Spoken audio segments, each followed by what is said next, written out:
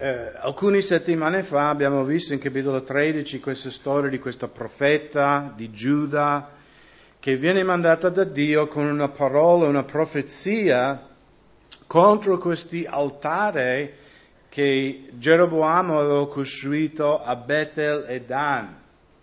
Perché come Geroboamo Dio aveva pronunciato il giudizio, possiamo anche guardare in capitolo 11 per un po' riprendere il filo del discorso di oggi. A causa della disobbedienza di Solomone, Dio ha mandato il profeta Ahija a profetizzare che dopo la morte di Solomone, e quindi quando sarà suo figlio Rehoboamo a regnare, il suo regno sarebbe diviso e che Dio avrebbe dato a 10 tribù Geroboamo. E lo troviamo qui in capitolo 11, in versetto 35. Quindi è il Signore che sta parlando attraverso il profeta Ahija. Ma toglierò il regno dalle mani di suo figlio e ne darò 10 tribù a te. Quindi Dio sta parlando a Geroboamo. A suo figlio lascerò in tribù affinché Davide mio servo abbia sempre una lampada davanti a me in Gerusalemme, la città che ho scelto per mettervi il mio nome. Così prenderò te e tu regnerai sopra tutto ciò che il tuo cuore desidera e sarai re sopra Israele. E avverrà che se tu ascolti attentamente tutto quello che ti comando e cammini nelle mie vie e fai ciò che è giusto ai miei occhi, osservando i miei statuti e i miei comandamenti, come fece Davide mio servo, io sarò con te, ti edificherò una casa stabile come la edificai a Davide e ti darò Israele. Allora Geroboamo meritava questa grande benedizione dalla parte di Dio? Assolutamente no. Anche umanamente parlando, lui non era un erede di Davide, non era suo diritto di ereditare niente, ma Dio ha preso questo uomo, un sconosciuto, no? Uno che era, diciamo, un nullo, possiamo dire, umanamente parlando, e Dio lo ha benedetto con questo grande regno, e Dio ha detto, se tu mi ascolti, se tu osservi i miei comandamenti, io ti benedirò, io ti allargherò, io renderò la tua casa stabile. E quindi Geroboamo, ha ricevuto veramente un grande dono della grazia di Dio. Lui non meritava niente di questo, eppure il Signore lo ha benedetto. E come ha ripagato il Signore Geroboamo per questa grande benedizione? No? Come Geroboamo non era un uomo di fede, invece di confidare che Dio mi ha dato questo regno, quindi anche se io non regno su Giuda, non regno sulla parte dove c'è la città di Gerusalemme, dove c'è il Tempio, se Dio mi ha dato un regno, confiderò nel Signore che anche se la popolazione di Israele che è sotto il mio regno, anche se vanno a Gerusalemme 3 volte all'anno, diciamo sotto il regno di Roboamo, ho fiducia che Dio mi ha stabilito re e quindi Dio difenderà il mio regno, assicurerà che la gente rimane fedele a me. Invece sappiamo già, no, perché abbiamo visto in capitolo 13, che lui aveva paura. Lui dice, se la gente va a Gerusalemme, allora Dio, Roboamo, il figlio di Solomone, ruberà il loro cuore. Quindi Geroboamo non agisce con fede, non agisce con fiducia, di nuovo che Dio aveva dato a lui questo regno, una cosa che lui non meritava, e Dio era in grado anche di difenderlo e di stabilirlo. No, lui non aveva fede, quindi lui cosa ha fatto? Ha costruito 2 altari, uno a Betel e uno a Dan. e ha costituito uomini che non erano leviti, anzi la Bibbia dice che chiunque che voleva fare sacerdote.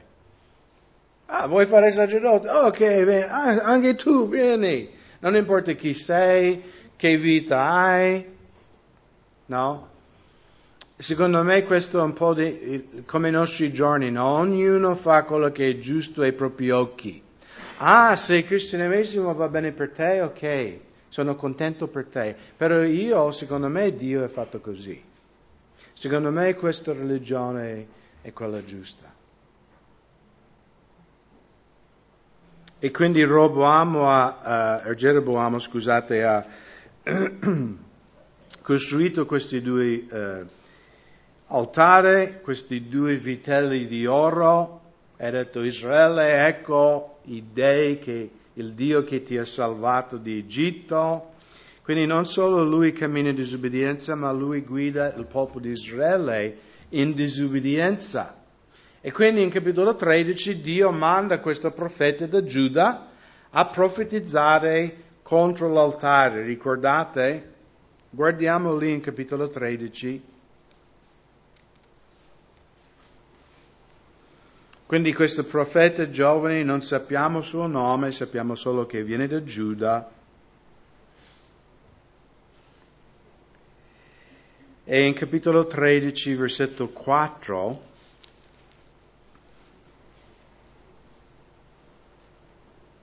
leggiamo dal versetto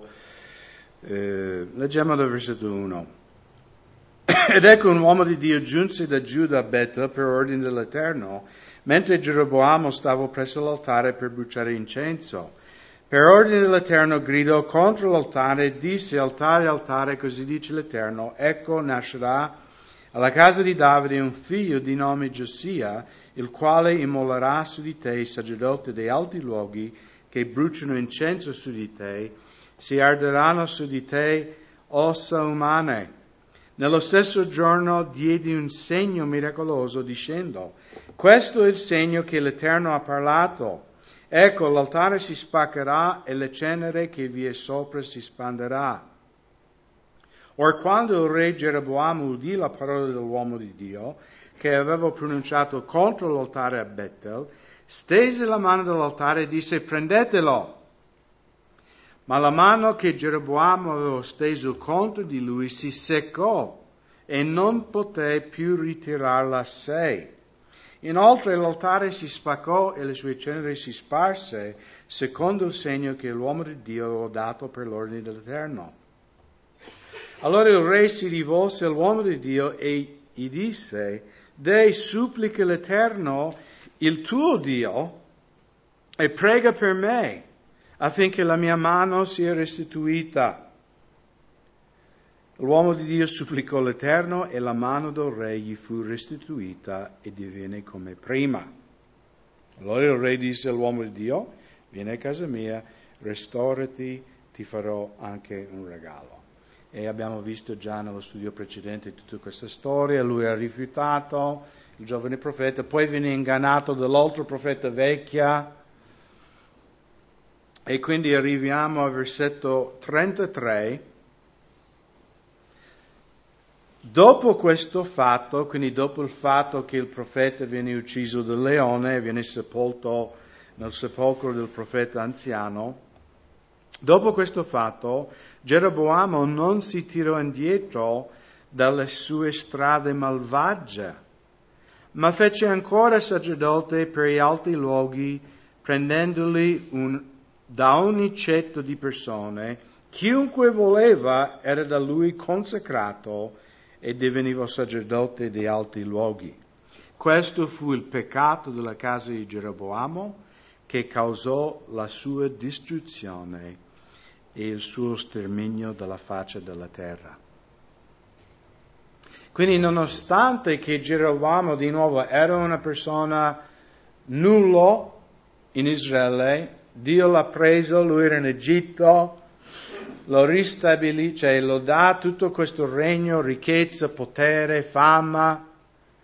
Come lui ripaga il Signore, invece di camminare nella via del Signore, non solo lui non cammina nella via del Signore, ma lui fa sviare tutto il popolo di Israele. nell'idolatria. Quindi Dio manda questo profeta a profetizzare contro l'altare. Dio manda un segno miracoloso, c'è questo altare, si spaccò da solo, sappiamo che era stata la mano di Dio, si spande le cenere. Geroboamo dice prendi quel profeta perché volevo ammazzarlo e abbiamo visto la sua mano, no? Perché guai alle persone che vogliono fare male a un figlio di Dio. Dio dice chi tocca te tocca la pupilla del mio occhio. Non so voi, a me non piace che qualcuno mi tocca l'occhio. Avete mai avuto un dito nell'occhio? Quindi sapete. Quindi questo re malvagio, Geroboamo, stende la mano contro un servo di Dio, Dio lo fa seccare la mano. Però notate poi l'atteggiamento di Roboamo. Preghi il tuo Dio. No? Cioè, quando ci sono guai, puoi pregare per me? E anche in capitolo 14, in versetto 1, in quel tempo Abijah, figlio di Geroboamo, si ammalò.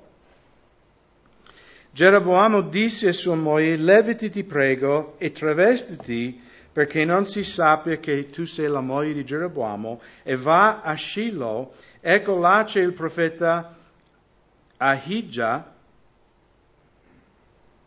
che mi ha predetto che sarei stato re su questo popolo.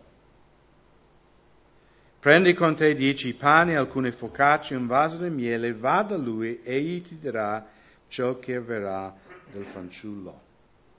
Quindi Rehoboam ogni volta che ha dei problemi grossi nella vita, poi lui è cristiano, poi lui è un fratello.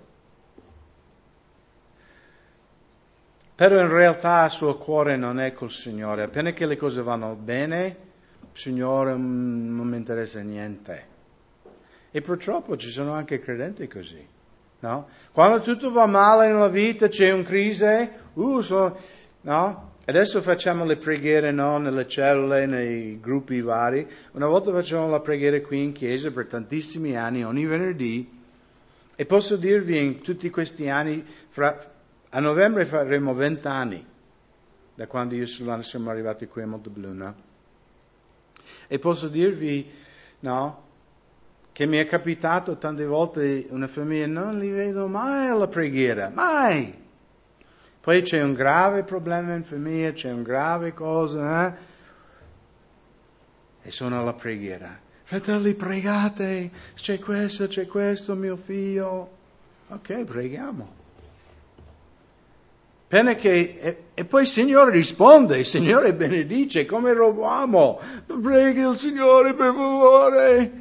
Ok, il Signore guarito. Il Signore risponde con la sua grazia. Poi appena che stanno bene, Signore, arrivederci.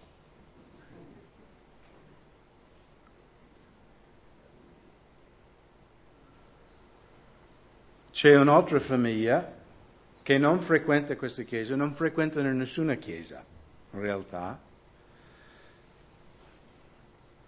E ogni tanto mi chiamano, perché vogliono che loro vivano in un altro posto qui nel Veneto. Ogni tanto mi chiamano, fratello vieni a casa nostra, perché qualche volta sono andato, anche se è tipo 40 minuti di macchina da casa mia. Però, sai, se uno mi chiama, anche voi se mi chiamate, ha bisogno, io vengo. Quindi sono andato, poi il Signore risponde, il Signore benedice, il Signore parla.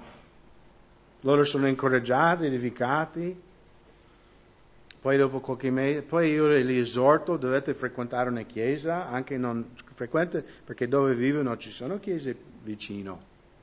Andate in quella chiesa là. Lascia perdere, no? Mangi la ciliegia e sputa via l'ossa. Tutte le chiese ci sono problemi. Sapete perché ci sono problemi in tutte le chiese? Sapete perché? Perché ci siamo noi. Siamo peccatori. Quando trovi la Chiesa perfetta, diventerà imperfetta quando tu entri. Che poi non esiste la Chiesa perfetta. C'è un solo perfetto ed è Gesù. Noi siamo gli imperfetti che cerchiamo il perfetto. Però io dico a questi fratelli, frequentate una chiesa, qualunque chiesa che predica la parola di Dio. Lascia perdere le difficoltà, problemi, cose. Almeno andate lì, pregate, fate parte di una famiglia di credenti. Avete bisogno... Sì, hai ragione, sì. In un orecchio e all'altro. Poi dopo fratello, vieni.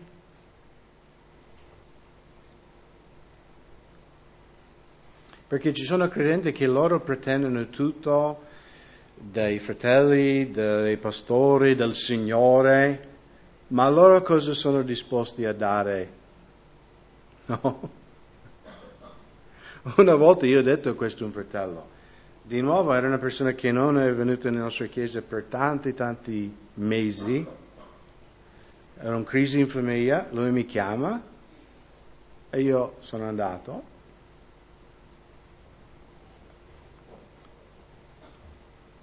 Però riflettevo dopo, ho detto, ma questo fratello non frequenta la nostra chiesa, non serve nella nostra chiesa, non contribuisce a pagare l'affitto di questo locale, lui non dà niente a noi, però lui pretende che io, quando tutto il mondo sta crollando, io sono suo pastore. Mi comprendete? Non sto parlando di voi perché voi siete qua. Però riflettevo su questo fatto, dice, ma io cosa allora posso pretendere da te? Tu pretendi che io sono tuo pastore quando c'è la grande crisi, ma io posso pretendere da te qualcosa? Posso pretendere che tu fedelmente frequenti la comunità? Che servi altri fratelli, che contribuisci all'opera di Dio? Ma non solo monetariamente, ma anche mentalmente, con il tempo. E Roboam era così, quando c'era la crisi, chiama il profeta, chiama il pastore, però quando tutto va bene, ma non è così. Anche questa famiglia che mi chiamava, alla fine ho dovuto dire, guardi, io non vengo più. Voi non volete ascoltare cosa comando, perché la Bibbia dice non abbandonare la radunanza dei fratelli. Un credente che non frequenta una comunità sta vivendo in permanente disobbedienza alla parola di Dio. Okay? Allora ci sono casi, per dire uno magari nel militare viene trasferito in un posto dove non c'è una chiesa. Questo potremmo capire, se tu fisicamente non è possibile, uno in ospedale, magari uno in casa di riposo, questo si può anche comprendere.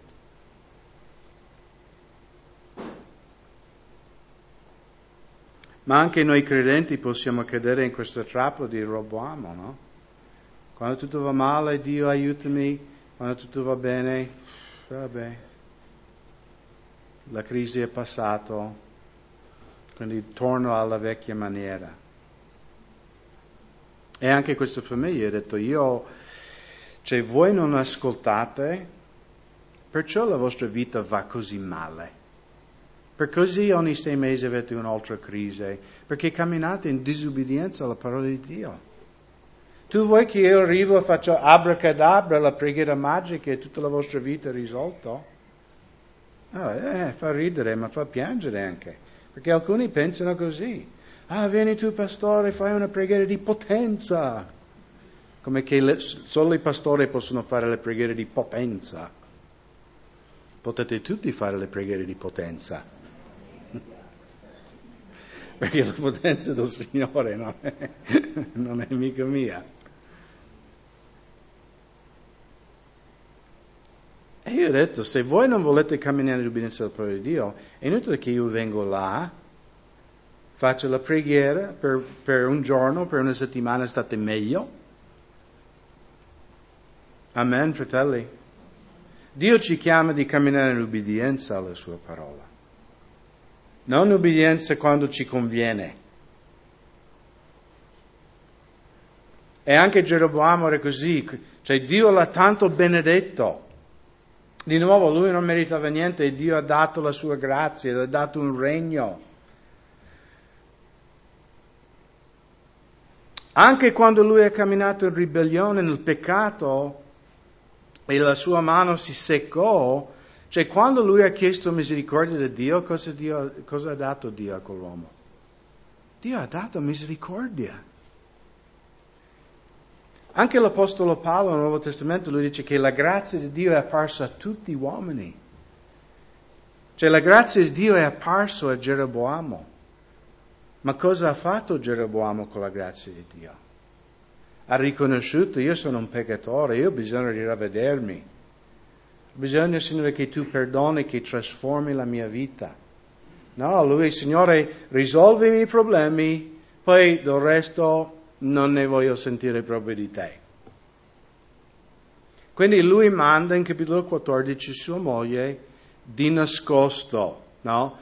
Dice, moglie, vai tu dal profeta, porta dei doni, no? Cerca di la bustarella, no? Perché come lui è corrotto, lui pensa che anche altri sono corrotti. Porta dei doni per, sai, ammorbidirlo, però non fai vedere che sei mia moglie. Perché lui sa che io vivo in disubbidienza totale.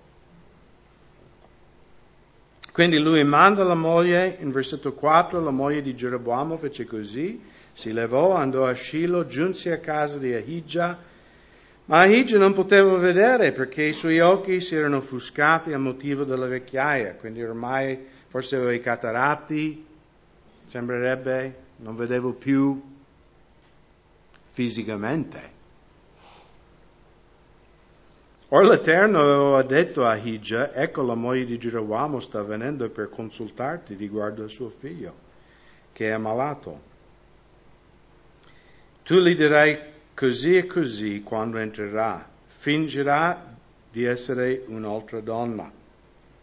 Or come Ahijah udì il rumore dei passi di lei che entrava per la porta, disse, entra pure, moglie di Geroboamo. Perché fingi di essere un'altra persona?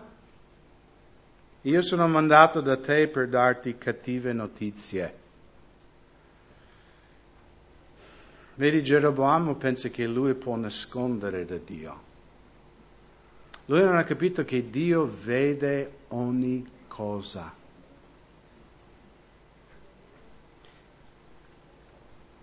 Io faccio una sparata questa mattina. Io sono convinto che ci sono alcune persone che sono qui questa mattina che tu stai vivendo in totale peccato. E tu pensi che no? Magari noi non sappiamo. E non sto parlando di qualcuno specifico, per questo ho detto faccio una sparata. Il Signore non mi ha dato una parola di conoscenza riguardo uno di voi. Però, diciamo, siamo un bel gruppo qui questa mattina e quindi faccio questa sparata che magari qualcuno, tu stai vivendo in totale peccato, tu pensi che nessuno sa, il pastore non sa, i fratelli non sanno, ma vi dico una cosa, Dio sa. Dio vede ognuno di noi, fratelli. Noi possiamo fare come Geroboamo, fingere, tu vai là, nasconditi, ma chi vogliamo prendere in giro? Da Dio non si può nascondere niente. Invece di essere umili, dice, vado io in prima persona, mi ravvedo, cioè, ho seminato il peccato e ho raccolto la morte. Infatti Dio dirà qui alla moglie,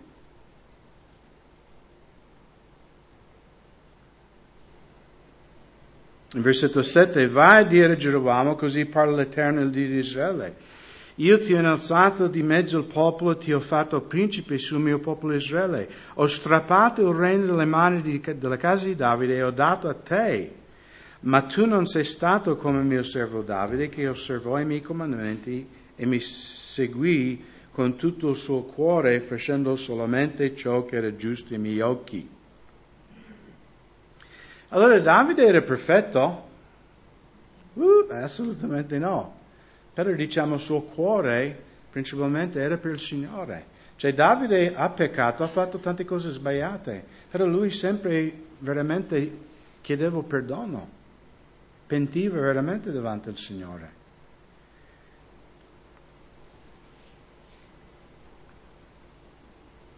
Hai fatto peggio di tutti quelli che furono prima di te, perché sei arrivato a farti altri dei, immagini fuse per provocarmi ad ira, e hai gettato me dietro alle tue spalle. In pratica Dio sta dicendo: mi hai sputato in faccia. Io ho fatto tutte queste cose per te. Ti ho mostrato la mia misericordia, la mia grazia, ti ho dato una cosa che tu non meritava. E voi sapete che così Dio vede le persone che respingono il sacrificio di suo figlio. Quando un essere umano dice: io non ho bisogno di Gesù, tu stai sputando nella faccia di Dio. Perché Dio ti ha tanto amato che ha dato il suo unigenito figlio affinché se tu credi in Lui sarai salvato. E tu hai detto: puh!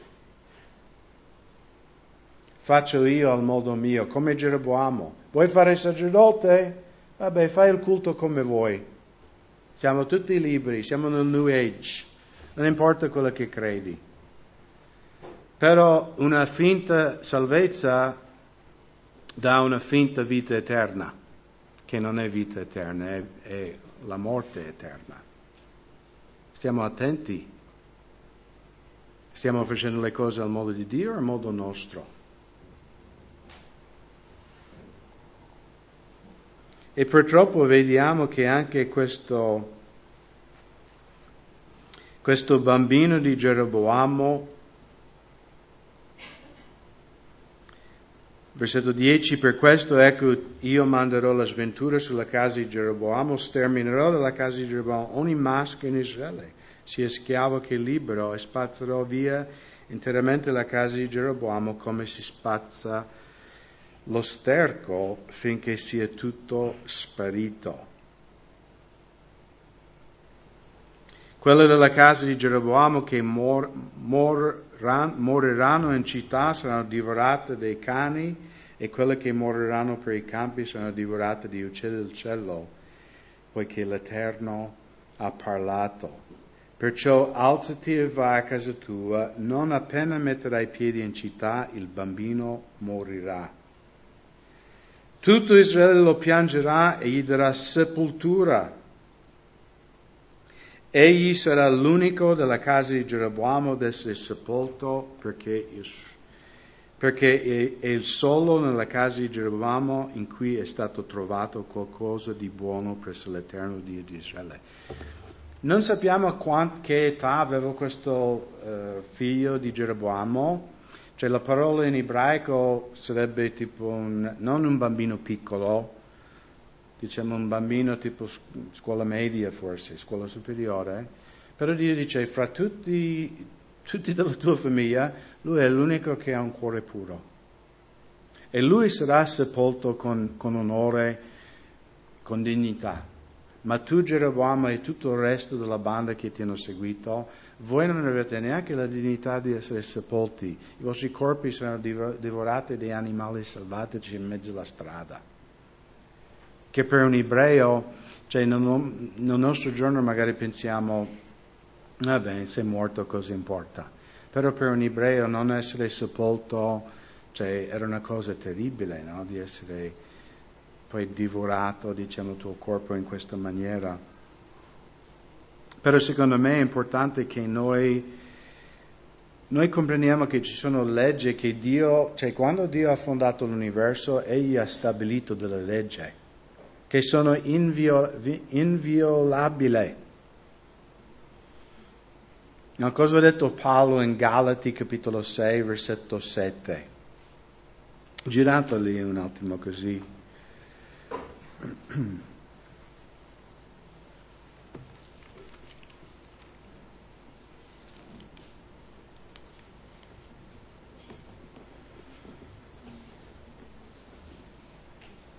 Galati 6, versetto 7 e 8. Non vi ingannate, Dio non si può beffare, perché ciò che l'uomo semina, quello pure raccoglierà. Perché colui che semina per la sua carne, dalla carne raccoglierà corruzione, ma chi semina per lo Spirito, dallo Spirito raccoglierà vita eterna. Quindi la domanda che vogliamo fare noi stessi questa mattina: che seme sto seminando nella mia vita? Il salario del peccato è la morte. Chi semina per la carne raccoglierà la corruzione. Chi semina per lo Spirito raccoglierà la vita eterna. E riflettevo questa mattina, no? Quando tu semini, questo anno ho piantato l'orto, come ogni anno. Infatti siamo andati via per 3-4 giorni, sono tornati, i pomodori erano più alti, zucchini sono fioriti. Quando tu semini, quanto tempo passa che tu raccogli? Ci vuole un po' di tempo, giusto? Non è che semini domani subito pomodori e insalata. E a volte no, noi magari pecchiamo e pensiamo, vabbè, non è successo niente oggi, non è successo niente domani. Oh, è passata una settimana, non è successo niente. Noi pensiamo, vabbè, forse Dio non ha visto. Ah no, Dio ha visto. Tu avrai una raccolta un giorno, è sicuro, al 100%. E nella stessa maniera, quando noi seminiamo lo Spirito, anche noi avremo una raccolta. No? Quando tu leggi la parola, quando tu preghi, quando tu fai del bene, magari non raccoglierai il giorno dopo. Anche lì a volte seminiamo e dici, ma il Signore non mi ha benedetto, quindi non seminerò più. Allora ci vuole tempo per raccogliere. Cammini per fede.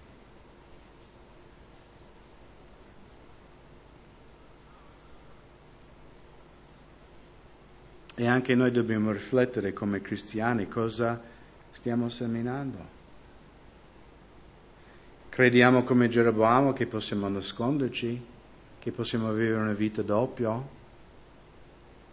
Dio sa, Dio vede.